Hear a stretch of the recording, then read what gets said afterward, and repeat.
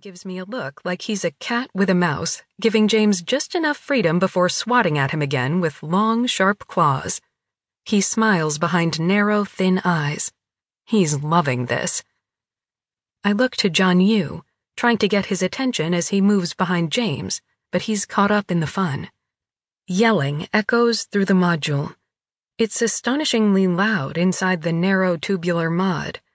It's sometimes difficult to remember we're on another planet, millions of miles from home. We could be in a simulator on Earth, although things never got this wild back there. With no instructors critiquing our actions, life is a lot more free on Mars. Or, as free as it can be, living inside a tin can. John Yu puts some money down on James, which surprises me, although money is too strong a term. Poker chips act as pseudo-currency in the informal economy that exists within the colony. Most people barter for anything they want beyond the basics, but chips are sometimes exchanged as well. The sweet smell of spiced rice floats through the air. Thin strips of faux meat sizzle in a wok as the chef constantly turns over a succulent Asian dish, adding a small ladle of water every few seconds, causing steam to billow into the overly humid air. The chef is talking as rapidly as everyone else, though to whom I don't know. I'm not sure anyone's listening. Although the meal smells delicious, I can't imagine the crew wanting to eat at what equates to almost 1 a.m., but for the Chinese, the party is just getting started. I love the Chinese mod. Technically, it's a mirror image of our own module, yet the Chinese have made it into a home. Somehow, they've transformed their mod into a back alley in Guangzhou, vibrant and full of life. Clothes hang from a line running across the back of the communal room, which is something Connor would never allow in the US module.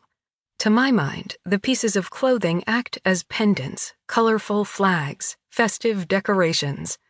I doubt anyone here gives them a second thought. They're a touch of life on Earth being transplanted on Mars. "You be the landlord," Su Shan yells, pointing at James as though he were fingering a murderer in a lineup. "Oh, no, my friend," James says, wagging a finger. "I see what you're trying to do. You be the landlord." Laughter erupts from around the crowded table. John Yu says, "Come on, Liz. Throw some chips into the pot." His hand runs down the back of my arm. John Yu steps around me, but his hand lingers just long enough to express tenderness. He's normally guarded about our relationship. I don't think he's embarrassed about dating a foreigner, or intentionally secretive. He's just private about his feelings, and that's fine with me. Rural Chinese modesty is quaint to someone who lived in downtown Chicago for 6 years. Tonight, though, the rice wine is going to his head, and he sneaks a kiss on my cheek, adding, "You know you want to." "No way," I say, laughing more at his impetuous public kiss than anything he said, yet I'm swept up in the euphoria. It's no longer a question of staying or leaving, but of betting or continuing to fiddle with the chips in my pocket. I'm tired. I performed an 8-hour surface op earlier today. My body yearns for bed, but my heart loves the explosion of life around me.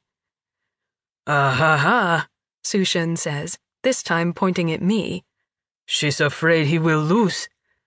"She's too smart," John Yu replies, winking at me, and more poker chips find themselves cast onto the pile in the middle of the table. How anyone keeps track of what's been bet and by whom, I have no idea, but the system seems to work. Deep down, I suspect no one really cares.